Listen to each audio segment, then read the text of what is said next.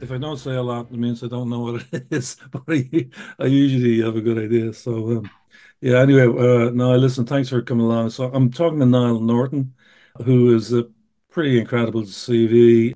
I I took a copy of all the awards he's won. So, Niall is best well known for being CEO of Openet, and that was acquired by Amdocs. We'll talk a bit about that. But I see like there's 10 different awards you won, like everything Ernst and Young Entrepreneur, Silicon Valley 50, et cetera, et cetera, et cetera. But I don't get any impression of a big head off you. No, just talking to you there. So thanks again, as I say. You started out as an accountant. It was actually, yeah, I did my training in a smaller firm, a place called Basto Charlton, and then I moved into Deloitte Or and I do did like, corporate finance for a while. And then between my 20s and my 30s, my ambition was go out and work in lots of different industries because I wasn't 100% sure what I wanted to do and get some experience because I kind of liked the general management aspect of things. Um, and it seemed like, I didn't have to set my career in cement at hmm that point in time in terms of industries. But it was through Deloitte. I ended up working in the grain industry, in the coal industry, in the metal industry, and financial services and various things. And I ended up then working for a while in the telecom regulator's office on competition law issues and hmm raising money for to fund the telco regulator and so on. And it was really interesting. But a guy I had done some work for a few years previously in the food industry was a guy called John O'Rourke. He was one of the big figures in my life. John was CFO with a new company that had started called Digifone, Yeah, which was no, the well, second operator in Ireland. And he said, "Look, we've just started off. I'm putting together a finance team. I liked working with you. Come on board." So I said, "That sounds like a good thing to me." So I came into Digifone. We got acquired by BT. We did an IPO into O2 Group, and through that kind of process, I had worked my way up to CFO in O2 in Ireland, more or less up until the time the Telefonica were lining up to buy O2.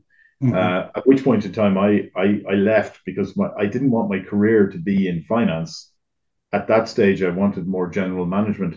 Um, and the CEO of Digifone had been a guy called Barry Maloney, and I was quite close with Barry, and so I reached out to him, say, please give me some advice. He said, well, if you're interested in changing role, there's a couple of portfolio companies because Barry was then heavily into venture capital. Uh, One of these companies might be interesting. I met Joe Hogan, who was CTO and founder in Openet. Joe and I hit it off pretty much straight away from the point of view of sense of humor and ambition. So I joined as CFO in Openet in 2004.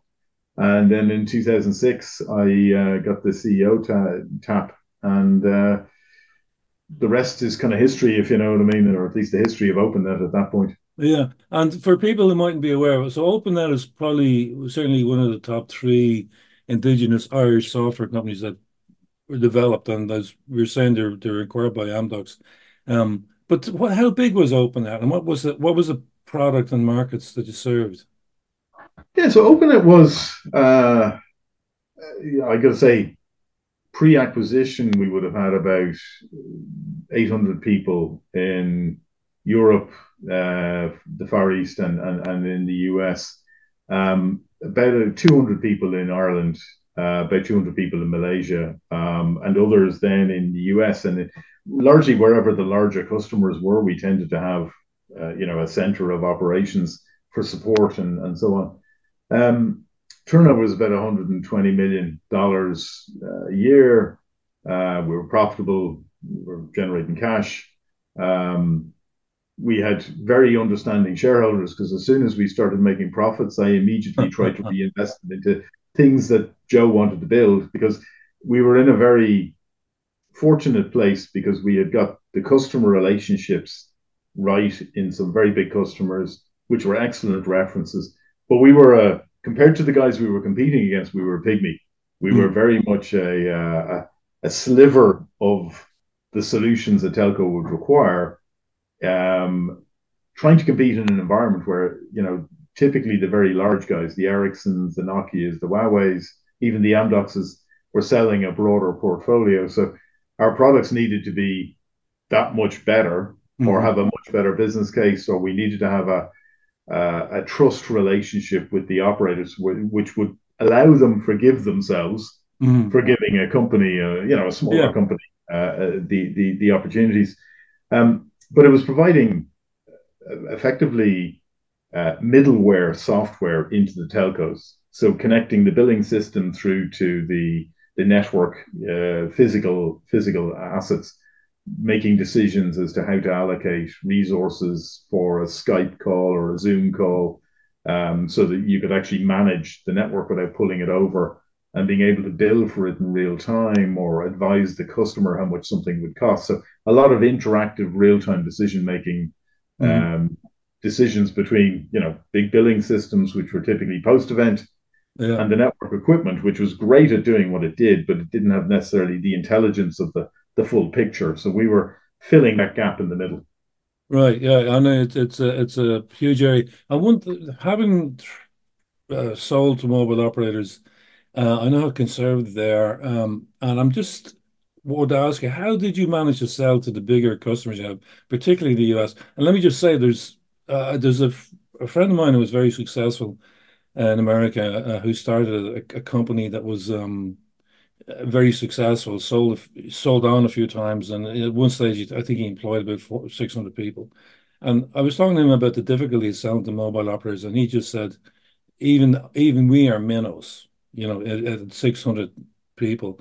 And he had the nine, he sold essentially the 911 software that, was Oh mandated by yeah, the FCC. So it was a pretty critical piece of infrastructure. But I just say that as an example. You're in a different country, you're a different culture, and yet you won some of the big American operators. How did you do that? yeah. It's a combination of things. I mean, it starts off with you've got to have a product that is very good. I mean, that goes without saying, but it's got to have more than just what the big guys can do. And because we were a smaller company, a smaller portfolio, we could be much more specialized in that way. So typically, our product would have features not otherwise available for another 12 months from the bigger guys. The second thing is you needed to have relationships with the people, because when they bought from you, they were putting their career on the line Yeah. by not buying from the big guys, and you needed to have positioning of the product. You needed to have a lot of less on marketing, more on product marketing, if I can put it to you like that. Um, and that was very much very much around the kind of relationships. Like, we didn't pretend to be more than we were. We Hmm. came in to do a specific job. We listened a lot to what were the resistance points going to be on buying. And honestly, being from Ireland was a big, big help in the US, because um, when the financial services crash happened in 2008, and the Wall Street Journal was saying that Ireland was a banana republic, the IDA did a fantastic job. President McAleese at the time did a fantastic job persuading the American market, particularly, that this was not the case, and that everything was going to be fine. And we that was a big growth spurt for us, ironically, um, because we could come in and tell our story, and we were able to get a lot of state support from a messaging perspective. Um, but it takes years. You have to be proven.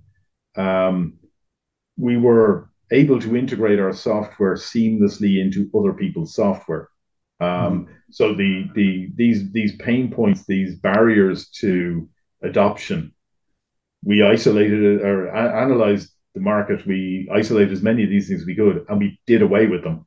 Right. And then we had a business case, we had a low risk purchase decision, and we had advantages to the business. And when you win one, the next one is a little bit easier to win, because nobody wants to be first. Yeah. And so, from that perspective, the technology innovation was the door opener, the business case was the enabler, and the relationship closed the deal for us. So we Mm. set up a support organization in the US. We set up a support organization in South America. We set one up in Malaysia, so that people could, could Yeah.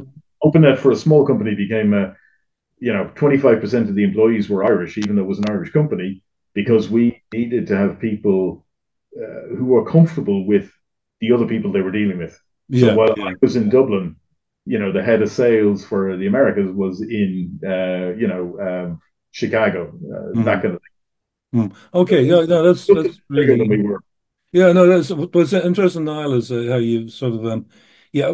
So we had a bit of a joke. We were talking earlier. I said, don't want me saying you started out as an accountant. I started out as an engineer, being the so-called right brain thinkers, and that doesn't necessarily. Just let me say, as an engineer, is that not a lot of engineers are really good managers because they just don't have that instinct for people. However, I do get a really strong sense that you're a good people manager.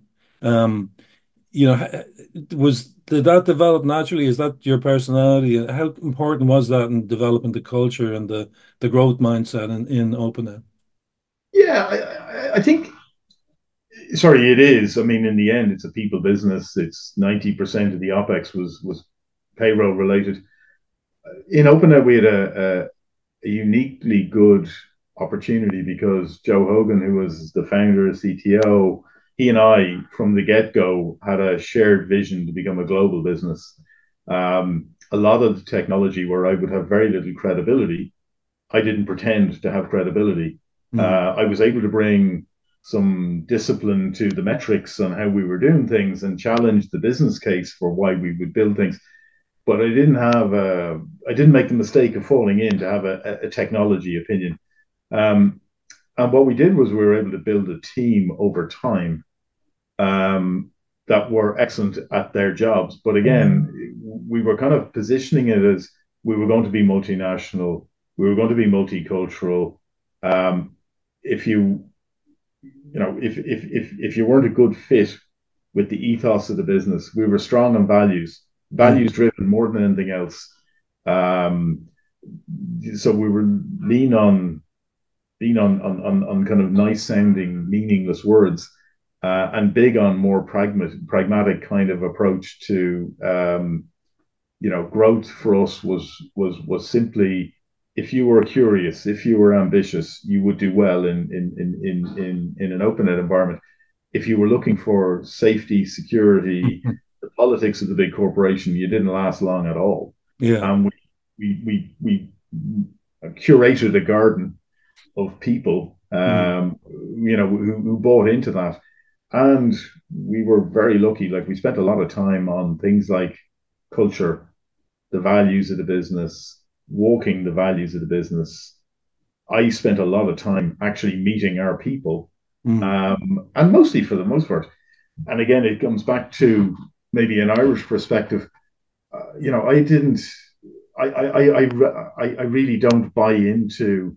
I have a car parking space in the car park. There was no car parking spaces for anyone in the car park. You mm. showed up, you got a car parking space. Yeah. Yeah. Joe and I ate lunch in the same place as everyone else did. There was none of that us and them stuff, which is the death sentence. Because I'd worked in other organizations, and on my journeys through my career, I always learned something. Either it was good, a Yeah. lesson that was good, or a lesson that was bad. Um, but so what allowed Openet to survive the dark nights, because there were dark nights as well as sunny days, was an unshakable ambition, an unshakable belief that we could do it, Yeah. and a real kind of hunger but humble, hungry but humble kind of approach. Mm, Um, but you're right. I mean, for me, I spent a huge amount of my time on that side of things. I mean, I did some commercial work, although I had better people than me mm. involved in that. I spent a lot of time on people, on HR, on continuously looking at training and retraining, and trying to empathize with the employees. How do they get a career path? Have Well, they got something solid? At a time when lots of other companies were saying employees don't really value having healthcare, we made sure they had healthcare, they had pensions, and all that kind of carry on because uh, a lot of employees, a lot of them were a lot younger than me, probably wouldn't have seen it as important. But if your ambition is to be there in 20 years' time, and ours Yeah, was, yeah, yeah. that would become important. So we've made some long term investments in that sense. And a lot of transparency and a lot of absence of BS Mm. Yeah. were big thing. Yeah, well, actually, like I do remember, like the reputation that Openet had, as being a very deep tech, competent, a company. I remember I had this ethos of it. I could, even though I didn't work for it, I had this sense that this is the respect the company had because of its, probably exactly what you're just talking about there. Developed that customer focused but very competent, delivery. I used the organization structure to shape the culture, Yeah. not the other way around. So um, our engineers who develop products met customers on an ongoing basis, attended customer calls, Mm, support and engineering and the delivery services organization. They were all part of one unit. mm, They all had to work together. And that made the engineers think about the customer and how the customer would use a product. It made the services guys think about the engineers who were being asked to develop a million different features when there was no real sense to it. And we put compensation plans around the delivery services people and the sales people, which were driven off the profitability of engagements, not the revenue. mm, And those, to the extent that I kind of sat in my little ivory tower sometimes, I actually thought a lot about those things that would change behaviors. And when people started working together, it's like a Catherine wheel. It just gets faster and faster, and you get that kind of circle of virtue breaking out. We didn't get it right all the time, but mm, we were very clear we were an engineering company. We mm, built products. The deployment of the products, we did it excellently so the customer would feel happy and get value out of it. And that simple view of who we were. yeah. Uh, we didn't have a massive portfolio of 1,000 products deployed once everywhere. We had some mainstream products, and we worked closely with the universities here, DCU, UCD, Trinity. Uh, with the MBA programs, we got people who were, wanted to learn about the marketing or could give us some help. We spent a lot of time with the technology guys. We ended up sponsoring the AirSat Really. satellite thing with UCD because but a lot of it was to market ourselves. We hadn't anything like a Google budget or Yeah, yeah. but we were able to get in with the right kind of people um, who would understand that we had, the tech we were working on was, first generation Mm, ground floor deep tech stuff. So we were working on the iPhone before the iPhone was launched. We were mm, working, on the charging to make it yeah, work. yeah, yeah. We were working on the iPad before the iPad became a thing. We were working on the cloud before the cloud was really popular, largely on the grounds that we had to be ahead Right, right. the Yeah, mainstream that's guys. the culture you're talking about there. That your Yeah, mindset was we're going to go out there first, and yeah, we don't know if it's going to work out commercially right now, but yeah, we're going to be there. yeah. And the important thing was not making too many mistakes. But there were processes we had in place around that too, which some of it was customer led and, Mm, talking to customers and inviting them to be on advisory boards. Some of it was down to, we had a strong product management function, which worked with the R&D guys, looked at the outside market and looked at the competition. We had monthly meetings on, well, what are we investing in now? And we had a very agile development capability. We could swap from one thing to another within weeks, mm. and so on. And we had shareholders who were very supportive. I think they thought that Joe and I and the team were kind of mad sometimes, but they were very supportive, Very good, very good. And now that you've taken the big step to move away from the big corporate environment, I'm sure it was, I won't say this is not a reflection on you. I'm sure there was a certain amount of comfort in that big environment, in the sense of, the paycheck comes in every month. Um, but you're looking to do something else. So maybe tell us about what you're thinking of doing now. Yeah. the kind of more recent history is for me is very interesting because I we competed with Amdocs for years. We even had a lawsuit with them for years. But we our biggest customers in Openet were Amdocs's biggest customers, although they were an order of magnitude bigger than us. But nonetheless, we knew Amdocs pretty well. When we got acquired, it was a very logical thing. But I knew they'd love the R&D guys. I knew they'd love Mm, the salespeople.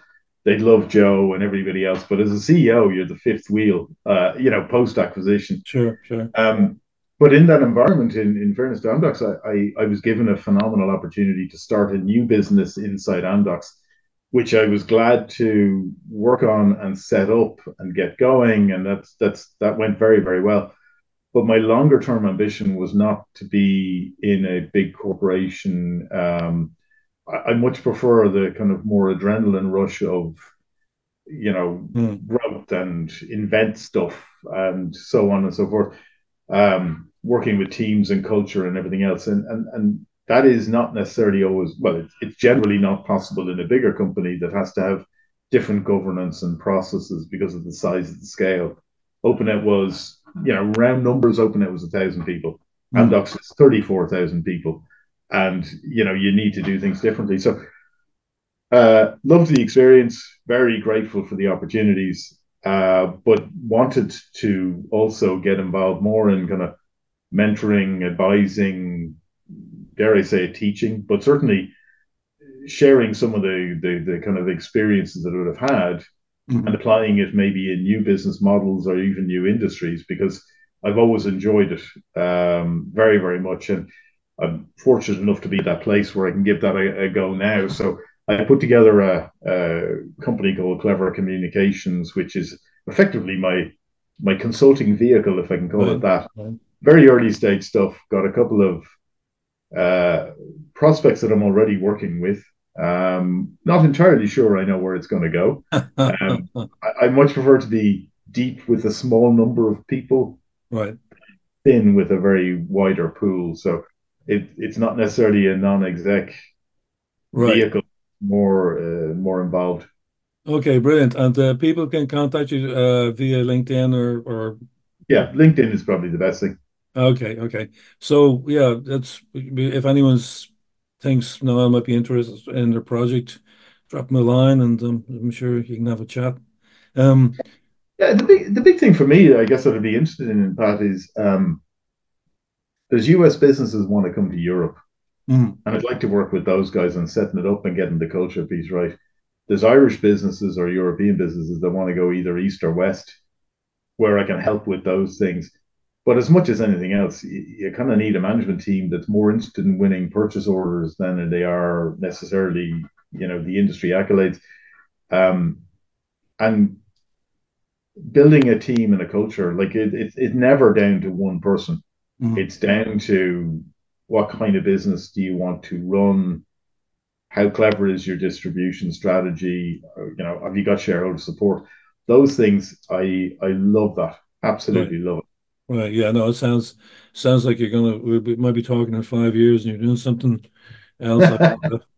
that's gonna go IPO. No, so, like in all these situations, obviously your own ability to relax and enjoy life. What do you do for relaxation or pastimes, or what do you uh, Drive my wife crazy, Pat. do? I In terms of one of the things that I've done recently is been looking at this second half of my life. How do I put more balance in? Because 20 years ago, I could rely on muscle to get me through stuff. You get in an airplane, you sleep 2 hours, you go in and do presentations. Sure. Uh, it's like a rugby player. You start off and you're very quick. Later in your career, you've got to be very devious in order to survive. And to an extent, uh, I do want to put more, and in the act of trying to put more emphasis into a fuller portfolio of health and exercise and all that kind of jazz. I always enjoy walking. I enjoy walking and listening to audiobooks. I do a bit of fishing. I do a bit. occasionally do a bit of clay pigeon shooting. Oh, really? Uh, Yeah. I enjoy that kind of stuff, but it's not. I don't have a passion for golf, or I don't have a Mhm. passion for tennis. I'm too lazy to be good at it. There's two things I do, Niall. I listen to audiobooks when I walk. I mean, it's fantastic. I've listened to 70 books, I think, in the last 2 years. Yeah, And also I do plays. So it's there's sort of there's something you can do on your own time when you yeah, need to do it. You don't have to, as maybe going back to what we started about, maybe it's a bit solitary, but I do. I'm sure you're a very social person too. I'm sure you've other ways of socializing. yeah. I do enjoy the socializing part for sure. I mean, I was never a particularly natural networker in the sense of, you know, I like people Mm, generally, and that just comes through in you want to stay in touch with people, you have a good laugh, you broker a bit of gossip every now and then, and that's good fun, you know. I do believe strongly in a kind of culture of service. So I kind of, if you're fortunate enough to be able to help other people out, you should. If mm, you're fortunate enough to be gifted as an engineer, be the best bloody engineer you can. mm, And my job was to create an environment that would allow that happen. And so from that perspective, one of the things about stepping off from Amdocs from Openet was, how do you keep your relationships with people who are as close as family to you mm, alive and so on. So I would curate a bit of that as well as people who I would have been pally with from previous jobs or previous, all the way back to school and college kind of thing. I do a fair bit of work now in things like, say, the Newbridge Pass pupils, my class reunion year, or mm. UCD. I still stay in touch with the guys down there in the foundation and so on. Um, and then when I'm at home here, I drive my wife crazy because I've old computers and old VCRs, and I'm trying to take them apart and put them back together again. All that kind of crazy stuff, or building batteries out of old quarters and that kind of stuff. So I'm absolutely technically useless, but I'm very enthusiastically useless, if I can put it like that. Well, no, that's brilliant, Niall. And on this podcast, you get to nominate the play out song. So I don't know what it is. What do you have in mind? Um, I kind of like take that, never forget. Really, take that. Yeah, I'm yeah. surprised. I don't mean that in the. No, no. In fairness, so am I. But it's Uh, one of those things where I was on a flight back from Canada at one stage, and I'd be very close with the guys up in Bell yeah. and the team we had up there. But I had a couple of gin and tonics, and I kept falling asleep and waking up, and there was the internal airplane music system, and every time I woke up, take that, never forget. And it stayed in my head, but I kind of do like the whole kind of don't take yourself too seriously, don't Mm. get too fully around bullshit kind of vibe to it always stuck with me. And it's yeah, it's one of those things where it allows me appeal to that younger generation too, because the other music I know before it goes way back to the early '80s, and you know nobody can relate. All right, brilliant, Niall. Listen, thanks very much for being on the podcast.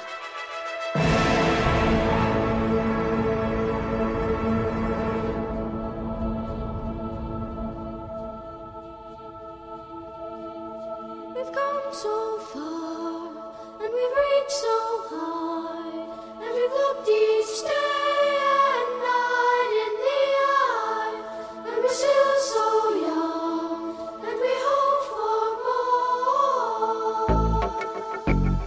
more. We've come a long way, but we're not too sure where we've been. We've had success, we've had good times, but remember this. Being on this path of life for so long, feel I've walked 1,000 miles, sometimes stroll hand in hand with love. Everybody's been there. With danger on my mind, I would stand on the line of hope.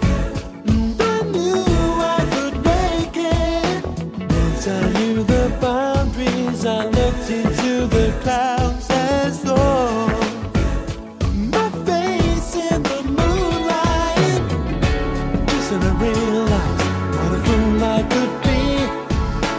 Just 'cause I look so high, you don't have to see me. Finding paradise wasn't easy, but still, there's a road going down the other side of this field. Never forget where you're coming from. Never pretend that it's all real. Someday, soon this will all be someone else's dream. This will be someone else's dream. Safe from the arms of disappointment for so long. Feel each day we've come too far. Yet each day seems to make much more. Sure it's good to be here. I understand the meaning of it, can't explain this feeling now. And it feels so unreal. And I see the hand that reminds me of the stand that I made. The fact of reality. Never forget where you're coming from. Never pretend that it's all real. Someday, soon this will all be someone else's dream. This will be someone else's dream.